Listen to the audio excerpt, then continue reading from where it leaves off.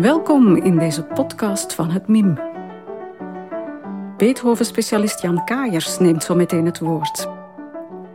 Als biograaf en dirigent werpt hij zijn licht op enkele instrumenten uit de collectie waarvoor de gevierde componist muziek schreef.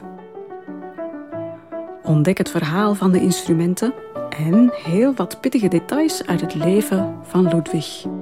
Dag Jan, hartelijk welkom in het mim. We nemen jou graag als allereerste mee op onze Beethovenwandeling. Want we zijn ervan overtuigd dat jij daar heel wat interessante verhalen aan kan toevoegen.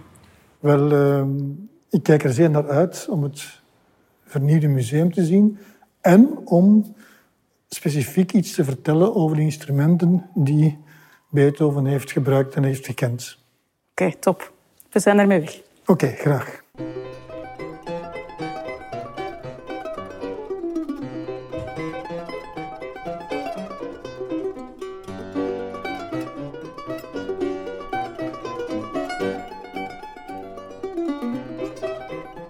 En ik ga u meteen loodsen naar een beetje een instrument dat de meeste mensen niet echt met Beethoven associëren.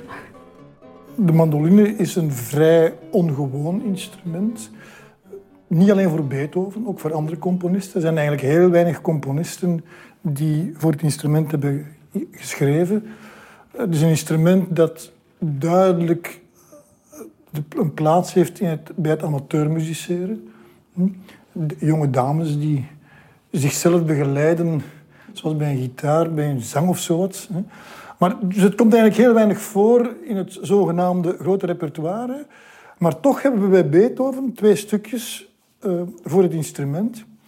Stukjes die een bepaalde geschiedenis hebben. Het is namelijk zo dat Beethoven in het voorjaar van 1796 een vrij grote concertentournee heeft gemaakt door het, wat men dan zou kunnen noemen, het toenmalige Duitsland. Dat is een tournee die begonnen is in Praag. Hij is daar eigenlijk heel lang verbleven, dat wil zeggen een week of 5, 6, wat langer is dan gepland. En er wordt een beetje over gespeculeerd dat dat lange oponthoud in Praag te maken heeft met een, zeg maar, adellijke jonge dame, en zekere Josephine von Clary.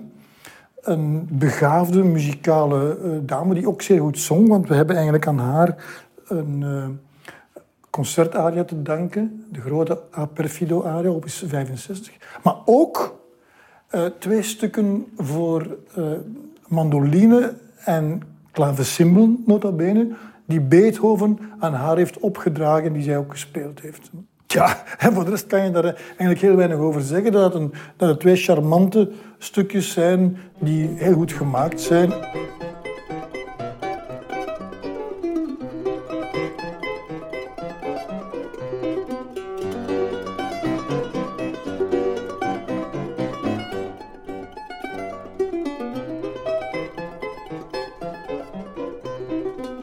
Maar dat heeft te maken met de gelegenheden. Hè. Dus het is echt zo dat Beethoven een componist is die heel veel stukken heeft geschreven. Het zij in opdracht van, het zij met een specifieke bedoeling. Ja. En zoals hier zijn we eigenlijk blij dat deze geschiedenis met die juffrouw von Clary gebeurd is. Ja. Maar veel meer valt er niet over te zeggen.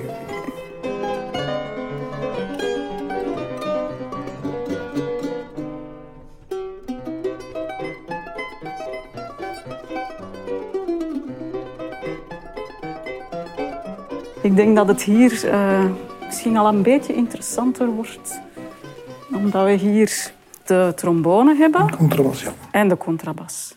De trombone, zoals we die hier zien, is een instrument dat relatief eenvoudig is qua concept. Mm-hmm. Het is eigenlijk een lange buis, waar je een andere buis in en uitschuift, met een mondstuk bij het begin en op het einde een trechter. En het is niet meer dan dat. Dat is eigenlijk een heel primitief instrument. Het is pas veel later dat men allerlei knufjes er is gaan aan toevoegen. Maar het is eigenlijk een instrument dat in Beethovens tijd nog altijd een beetje dezelfde structuur heeft en dezelfde fysionomie heeft als 200 jaar voordien.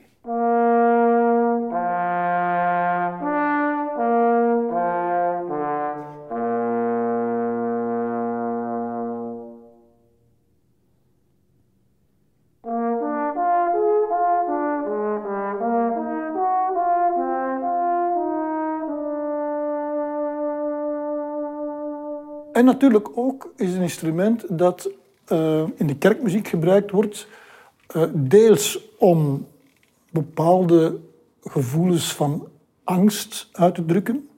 Dan denk ik aan de grote tuba mira solo uit de Requiem van Mozart. Maar ook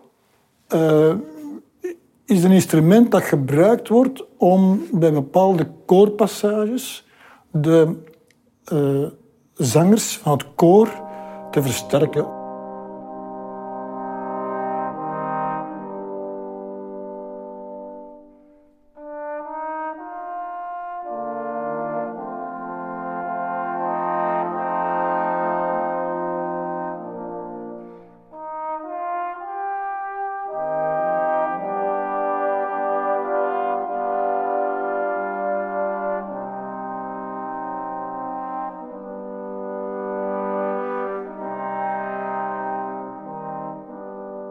En dan is er natuurlijk, in het geval van de trombone bij Beethoven, dat ene voorbeeld van die 3 equales die Beethoven in 1812 heeft gecomponeerd toen hij bij zijn broer Johan op bezoek was in Linz. Naar aanleiding van Allerzielen heeft hij 3 stukken geschreven voor 4 trombones, waarin de sfeer van herdenking van de doden prominent is. Opnieuw een beetje die duistere, wat macabere sfeer.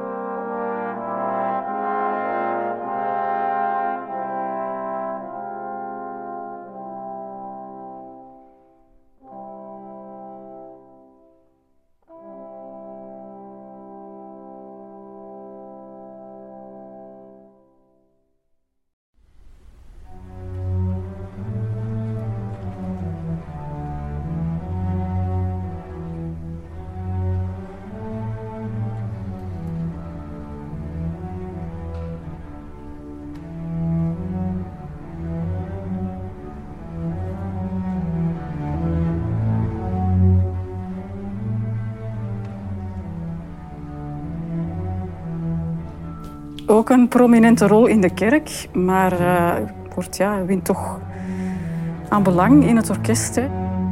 De contrabas is in die zin een wezenlijk onderdeel van het Beethovenorkest, maar eigenlijk ook reeds van het Haydn-orkest. Mm-hmm.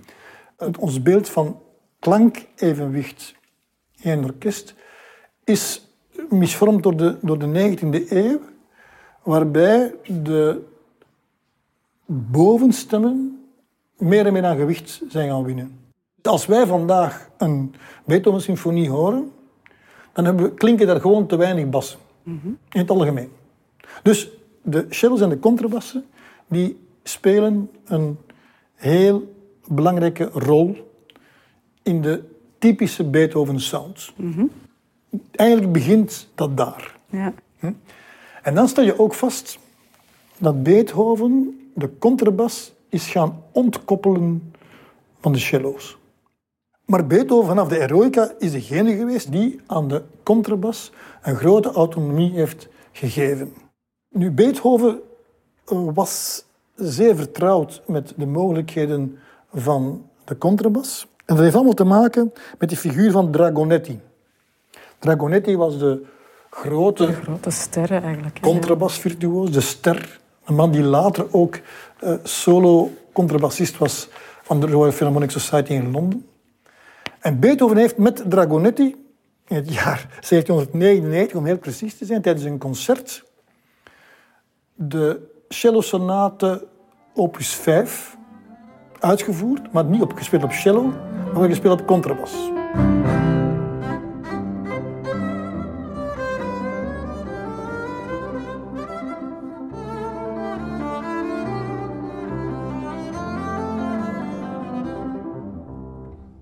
Vandaag zijn er heel wat contrabassisten die dat ook doen en die dat kunnen. Maar in die tijd was dat hoogst ongewoon. En dat heeft eigenlijk Beethoven heel veel vertrouwen gegeven in de mogelijkheden van de contrast. Mogelijkheden die meer waren dan alleen maar banale bassen dan boem, boem, boem, boem. Ja? Dus werkelijk de contrabas een soort flexibiliteit gegeven die voordien niet bestond. En dat vindt dan natuurlijk zijn absolute hoogtepunt in de fameuze solo's bij het begin van het laatste deel van de 9e symfonie. Maar je mag niet vergeten, en zo sluit de cirkel zich, de 9e symfonie was oorspronkelijk bedoeld, was ook een bestelling van de Royal Philharmonic Society in Londen, waar dus Dragonetti solist was. En wanneer Beethoven die toch wel moeilijke recitatieven heeft gecomponeerd die we vandaag allemaal de dag kennen, waarvoor we vandaag ook heel dankbaar zijn dat ze bestaan. Wel, dan hebben we eigenlijk dat alleen maar te danken aan het feit dat Beethoven dat heeft gecomponeerd met de figuur van Dragonetti in zijn achterhoofd. Het spreekt voor zich dat in Wenen dat die contrabassisten daar heel veel moeilijkheden mee hadden. Bij de première moet dat een groot rommeltje geweest zijn. En het is heel merkwaardig dat de Weense contrabassisten zich daarover beklaagd hebben. Want zij wisten hoe dat Beethoven daarover dacht en wat Beethoven in zijn hoofd had. En die hebben zich daar wat tegen verzet. Maar er is een algemene tendens vast te stellen dat in de loop van de 19e eeuw die recitatieven veel langzamer werden gespeeld dan ze gedacht zijn.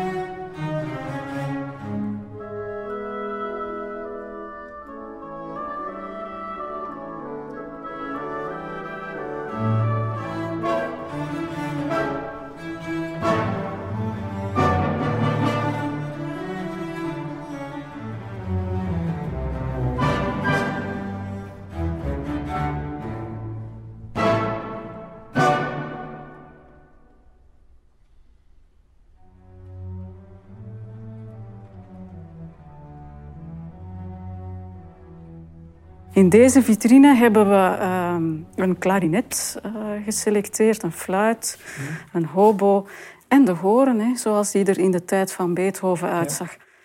Natuurlijk nog helemaal zonder ventielen. Hè. De fluit, welke fluit? Het zal die in het kistje zijn dan.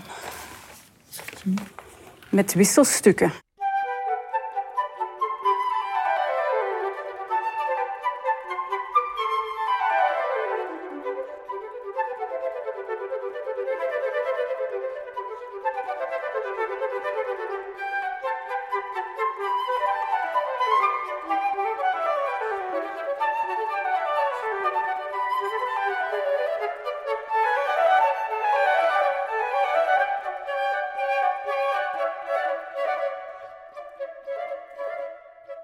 Wel, we staan hier voor een kist waarin een dwarsfluit zit van 1808. En het interessante is dat je in totaal 7 delen ziet. Waarbij het zo is dat die allemaal een verschillende lengte hebben. De 4 middenste die men daar ziet, dat zijn eigenlijk middenstukken waartussen de fluitist kan kiezen. Die hebben een heel verschillende lengte, met het gevolg dat de toonhoogte waarin dat instrument speelt, kan verschillen. Dus de regel is dat hoe kleiner een instrument is, hoe hoger de toon is. Dus hoe langer het instrument is, hoe lager. Want het was namelijk zo dat in een bepaalde stad de la 436 hertz was. En 100 kilometer verder dezelfde la 446 was. Bijvoorbeeld. En bij een snaarinstrument wordt dat gecorrigeerd door met de snaar een beetje strakker aan te spannen. Maar bij dat blaasinstrument is dat veel moeilijker, zeker bij de dwarsfluit, om dat alleen maar met de lippen te doen. Vandaar dat men dan in functie van de diapason waarop men zit, een ander tussenstuk plaatst. Dus een fluitist had een koffertje mee met verschillende wisselstukken. Dat kan je hier duidelijk zien. Bovendien is het een instrument dat enkele kleppen heeft. Ik denk, van op afstand gezien, 4. De dwarsfluit zoals wij die nu kennen, heeft een totaal ander soort mechaniek. En men is dan in de loop van de 19e eeuw begonnen met het toevoegen van het boren van extra gaten. En vermits een mens maar 8 vingers heeft om een blaasinstrument te bespelen, want de 2 duimen zitten aan de onderkant, moet men die bijkomende gaatjes alleen bedienen met kleppen. En dat kan je hier goed zien. Dus hier zijn er dus 4, waardoor er dus inderdaad al wat meer chromatische mogelijkheden bestaan. Niettemin was Beethoven van oordeel dat de dwarsfluit geen goed instrument was.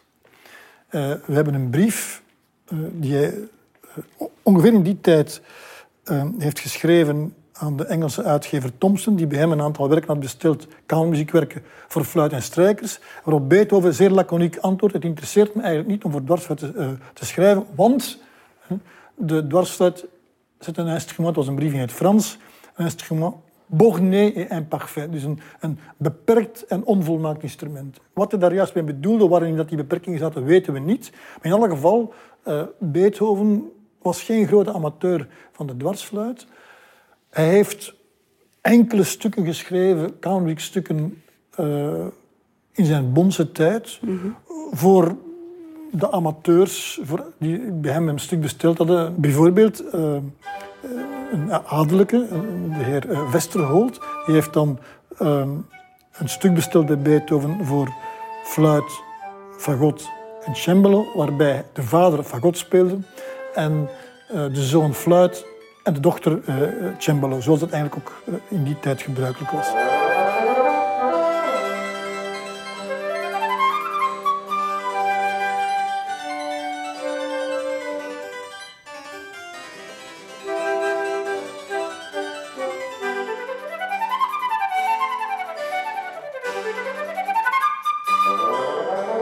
Ik zou dan graag meteen naar de horen springen.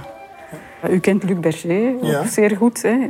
En die heeft mij compleet omvergeblazen met die horensonaten van Beethoven. Ja, opus 17. Die hij hier in onze concertzaal gespeeld heeft.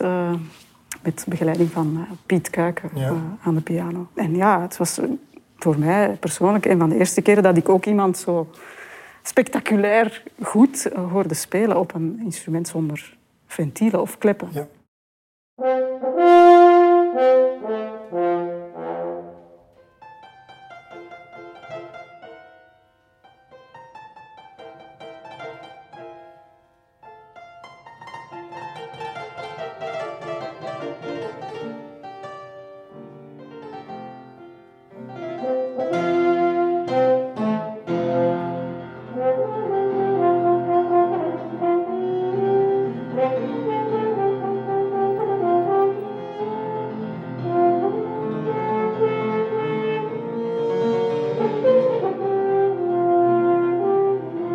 Wel, het is natuurlijk zo dat als wij vandaag denken aan horen, dan denken we eigenlijk aan een uiterst complex machine. Met heel veel buisjes en heel veel klepjes enzovoort. De moderne hoorn is eigenlijk een vernuftig technisch apparaat. Maar ten tijde van Beethoven was de hoorn eigenlijk een eenvoudig instrument, net zoals de trompetten en de trombones, namelijk een lange buis met een mondstuk aan de ene kant waarin geblazen wordt en aan de uiteinde een trechter waaruit de klank komt en die buis die opgerold is in een cirkel waardoor, bij manier van spreken, de trechter relatief dicht bij het mondstuk komt. Hoewel de wind daar een geweldige lange weg in aflegt. Nu, het is wel zo dat die zogenaamde natuurhoorn, dat die de beperking heeft dat die alleen maar de zogenaamde boventonen van een klank kan spelen. En vooral onderaan liggen die boventonen ver uit elkaar. Dus dat instrument is enorm beperkt in de melodische mogelijkheden. Nu heeft men dat kunnen verruimen door een techniek die men een stoptechniek noemt, waarbij de speler met zijn linkerhand het instrument vasthoudt, maar met de rechterhand steekt in de trechter. En navenant, hoe hij die hand houdt, kan hij een klank vervormen, verhogen of verlagen. Waardoor plotseling de zogenaamde chromatische mogelijkheden, dus de kruisende bij mols, plotseling veel groter zijn.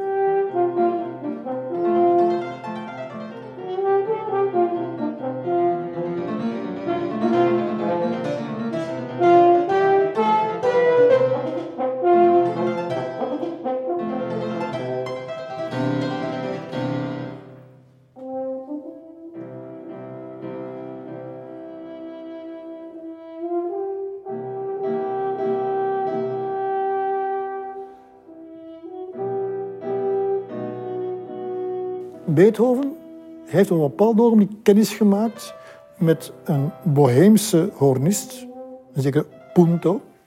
Dat is een hele pittoreske figuur. Dat is een man die zijn opleiding had gehad overigens in Dresden, wat op dat ogenblik het mekka was van de hoorncultuur in Europa. De man heeft dan in Parijs gezeten, heeft van alles uitgespookt enzovoort. Is uiteindelijk onder een schuilnaam, een Italiaanse schuilnaam, in Wenen terechtgekomen en heeft daar dan geïmponeerd met zijn enorme virtuositeit, onder meer met die fameuze stoptechniek. En hij heeft dan een beetje in opdracht van Punto een hoornsonate geschreven, een opus 17, dus voor hoorn en piano, waarbij hij maximaal heeft ingezet op dat spel van die kleuren. En dat is dan natuurlijk een soort expertise die Beethoven dan vervolgens heeft gebruikt wanneer hij de hoorn heeft ingezet in het orkest.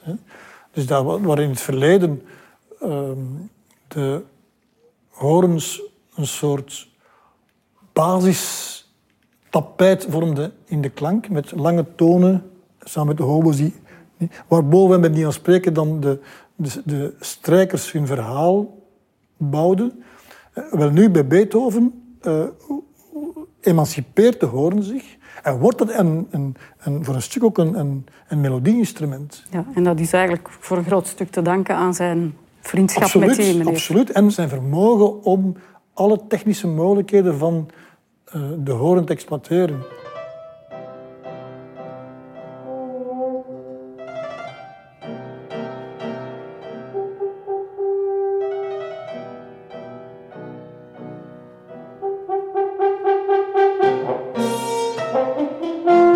Ik las in uw boek dat Beethoven die zelf heeft uitgevoerd met de brave man, of misschien niet zo'n brave man, en dat hij daar, of dat ze samen heel wat succes oogsten. Het was een concert dat doorging in het Brugtheater in Wenen, dus het keizerlijke theater, en daar heersten bepaalde gebruiken.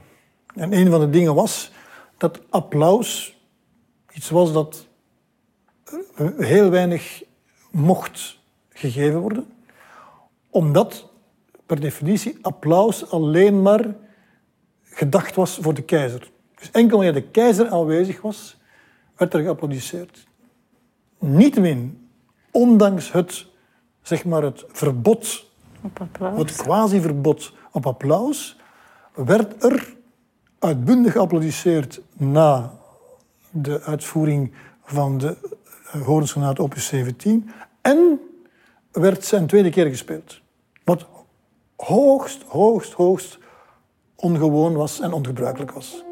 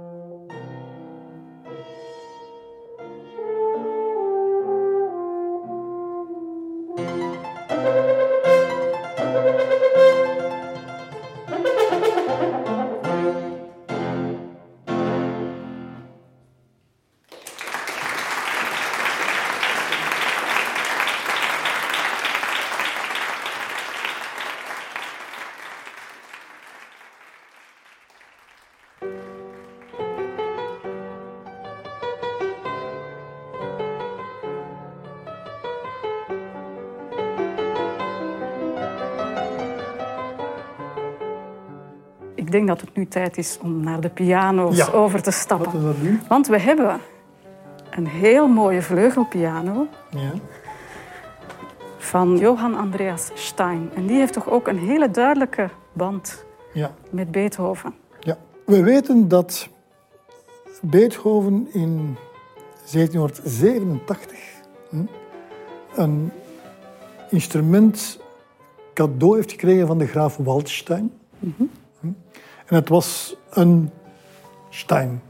En op dat ogenblik was het klavier van Stein, dat was eigenlijk het meest luxueuze, het meest bekende ook, wat er in die tijd in Duitsland toch te vinden was. Beethoven was zelf, toen hij in 1787 naar Wenen is gereisd, op bezoek gegaan bij het atelier van Stein in Augsburg.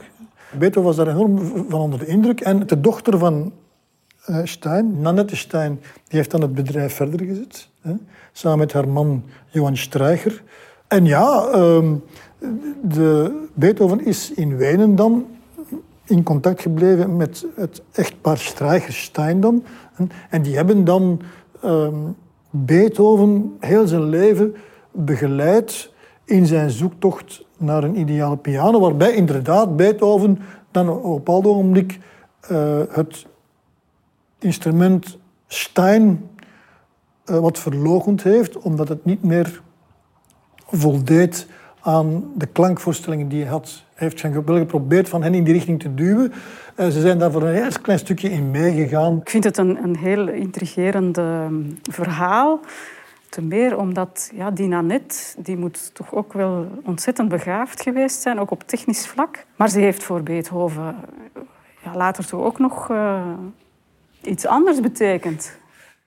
Ja, ze was een beetje zijn privésecretaris. Zij was degene die hem bijstond in de praktische kanten van het leven. Dus Beethoven was niet getrouwd. En zij heeft een beetje zijn huishouden georganiseerd. Zij is degene ook geweest die instond voor de aanwerving van personeel enzovoort. Zij was heel close met Beethoven. Merkwaardig is, vind ik, aan de geschiedenis van, in dit geval eerder Streicher, dus haar man, was dat op het moment dat Beethoven de oorspronkelijke Streicher-Stein-instrumenten verloochende, Streicher zelf Beethoven is blijven begeleiden in zijn omgang met de instrumenten van de concurrenten. Ik stel voor dat we dan naar de volgende verdieping gaan. We zullen langs hier gaan. Maar het is toch echt wel... Het is toch wel een indrukwekkend museum, hè? Ik vind het wel. Dus het is echt maar te hopen dat zoveel mogelijk jonge mensen en andere mensen hier kunnen naartoe komen. Het is echt... Allee...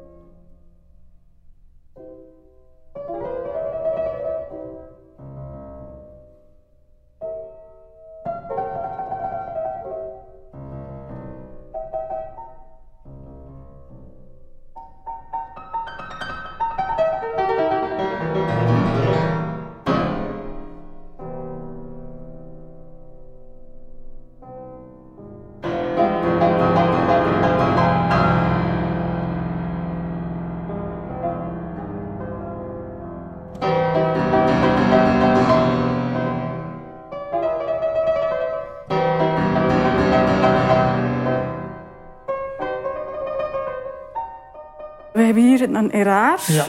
Het instrument zou dateren uit 1805. De eraar van Beethoven 1803. Ja, met eraar komen we terecht in een totale andere wereld van de piano. In die zin dat eraar, hoewel hij een Franse naam heeft instrumenten gebouwd die eigenlijk Engels waren van concept. Dus het komt eigenlijk op neer dat de Engelse instrumenten luider waren, meer power hadden, maar per definitie daardoor iets hebben ingeboet op het vlak van de flexibiliteit en de gevoeligheid. Nou, de Engelse instrumenten die gingen resoluut voor de power.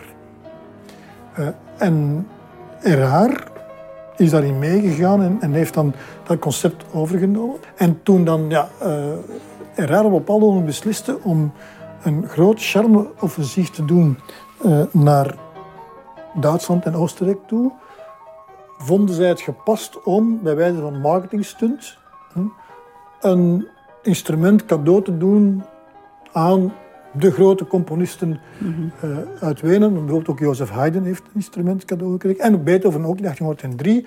Met dan de bedoeling dat Beethoven overal zou rondbazuinen hoe dat een instrument was, hoe zot dat het ervan was, in de hoop dat dan zoveel mogelijk als mensen een instrument gingen kopen. Van in het begin was Beethoven daar wat gemengd tegenover. Want hij voelde duidelijk de mogelijkheden die hem tegemoet kwamen van inderdaad een meer gedragen klank. Maar hij was ook wat gefrustreerd over het feit dat een instrument was dat weerbarstig was. Dat de gevoeligheid die hij wilde hebben niet kon geven. De gevoeligheid die hij eigenlijk kende van de Weense instrumenten. Ja, absoluut. Dus Beethoven zocht eigenlijk een soort combinatie. Hij zocht de ideale vrouw, van de ene dat en van de andere dat. En ja, hij heeft dan dat instrument dan toch tamelijk snel ook verloochend. Hij heeft het nooit echt verkocht.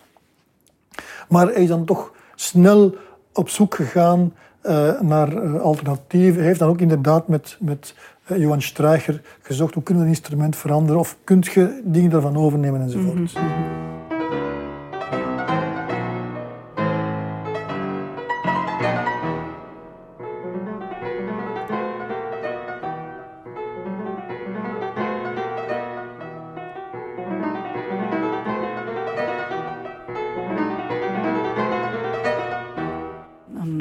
gelijkaardig verhaal, maar dan van over het water, is de Broadwood. Ja, dus in 1818 krijgt Beethoven vanuit Londen een echte Broadwood cadeau. En ja, Broadwood, dat was de pianobouwer van het moment. Op alle gebieden was dat een heel vooruitstrevende bouwer. Ook de manier waarop hij zijn fabriek organiseerde enzovoort.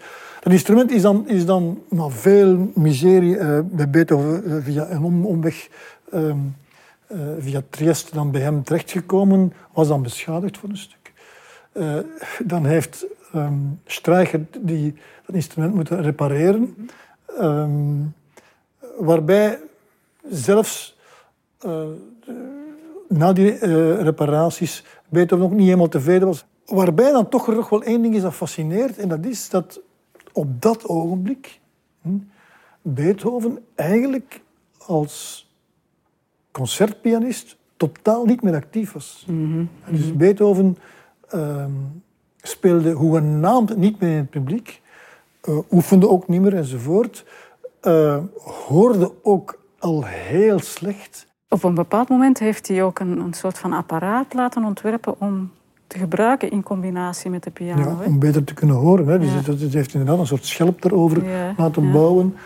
Net zoals hij ook oortrechters heeft laten bouwen. Allemaal om nog beter te kunnen horen. Hè.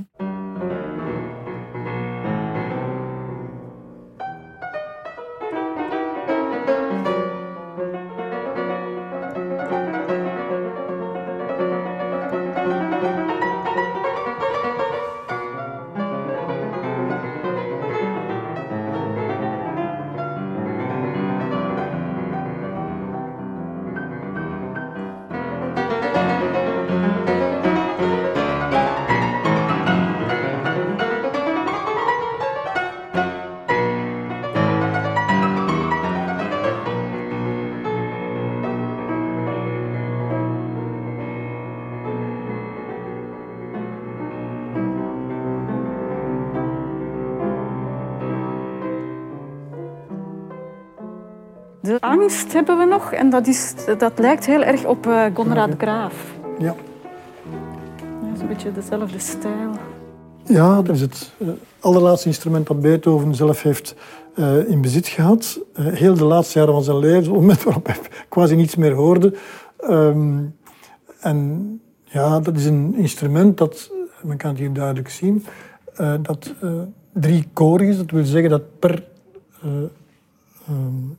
toon, per toets er 3 snaren zijn die tegelijkertijd klinken. Die dus daardoor luider gaan klinken. Mm-hmm. Maar nogmaals, Beethoven hoorde zo goed als niets meer. En men kan vrezen dat die supplementaire snaren eerder als een soort reservemechanisme moesten dienen voor in het geval er een snaar brak, dat er toch nog een klank uitkwam. Hè.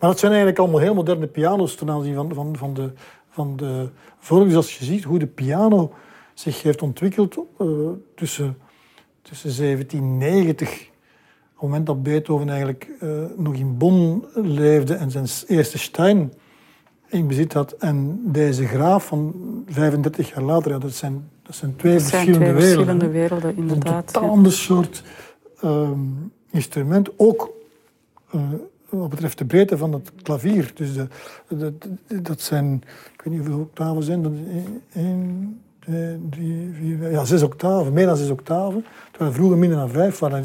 En je kan inderdaad zien dat Beethoven op een bepaald ogenblik de uitersten van de tessituur begon op te zoeken. Hè. Zowel wat betreft de laagte als betreft de hoogte. En dat is natuurlijk zo'n instrument dat een kwint lager gaat en een kwint hoger gaat. Ja, dat is een enorme wereld van verschil. En Beethoven heeft dat ook gebruikt.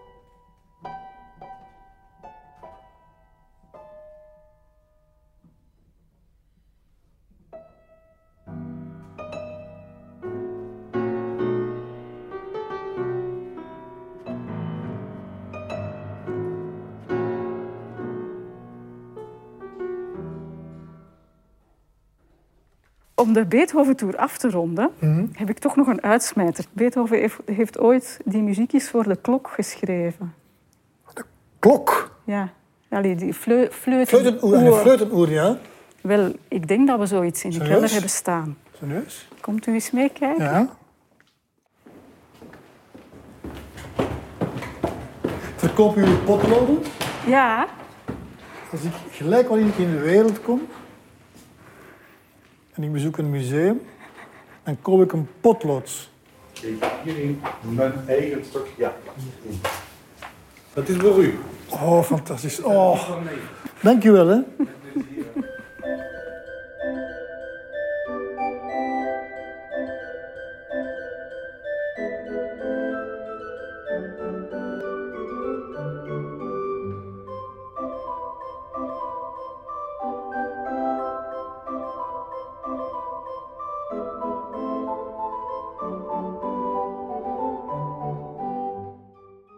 We lezen op het etiket muziekklok met automaten, Zwarte Woud, Duitsland, begin 19e eeuw. Ja.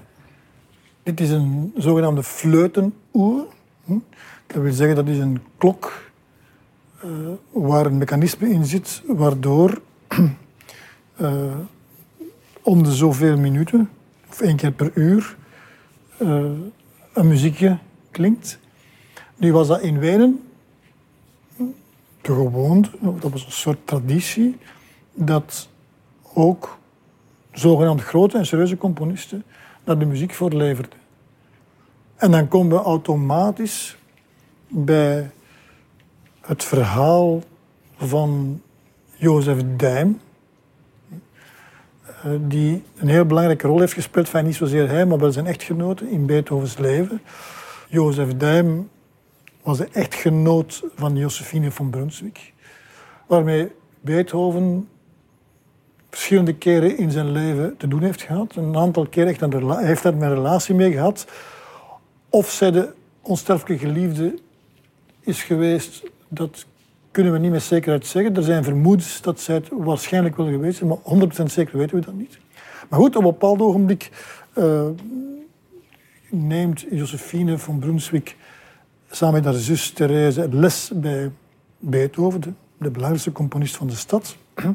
Daar groeit tussen die twee iets, maar relatief snel wordt Josephine dan uitgehuurd aan een zekere Jozef Dym. Dat is een hele plastische figuur die na heel wat omzwervingen in de wereld uiteindelijk terug in Wenen terechtgekomen is en daar een museum heeft geopend. Iets wat wij vandaag zouden noemen een soort multifunctioneel cultureel centrum, een fantastisch gebouw. Dus in dat museum stonden fantastische dingen, gipsen en wassen beelden, maar ook allerlei automaten, een automatische schaakspeler en al dat soort dingen, en automatische orkestjes en dus ook een zogenaamde fleutenoer.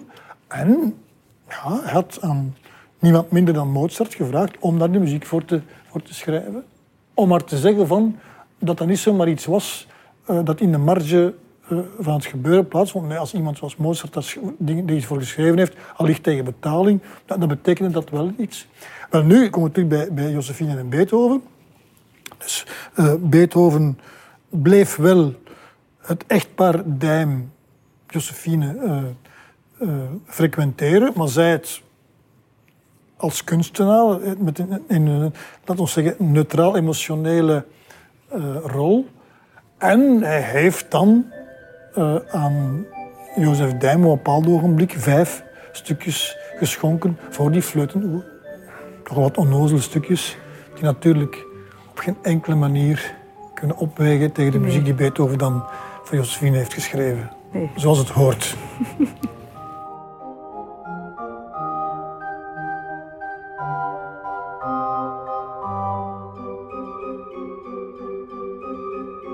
Aan het einde van de wandeling rest ons nog je uit te nodigen om de instrumenten zelf te komen bekijken. Kan je toch niet meteen op bezoek komen? Niet getreurd. Je kan de collectie wel al ontdekken via de mim-app. Alle info daarover vind je op onze website mim.be. Graag tot binnenkort.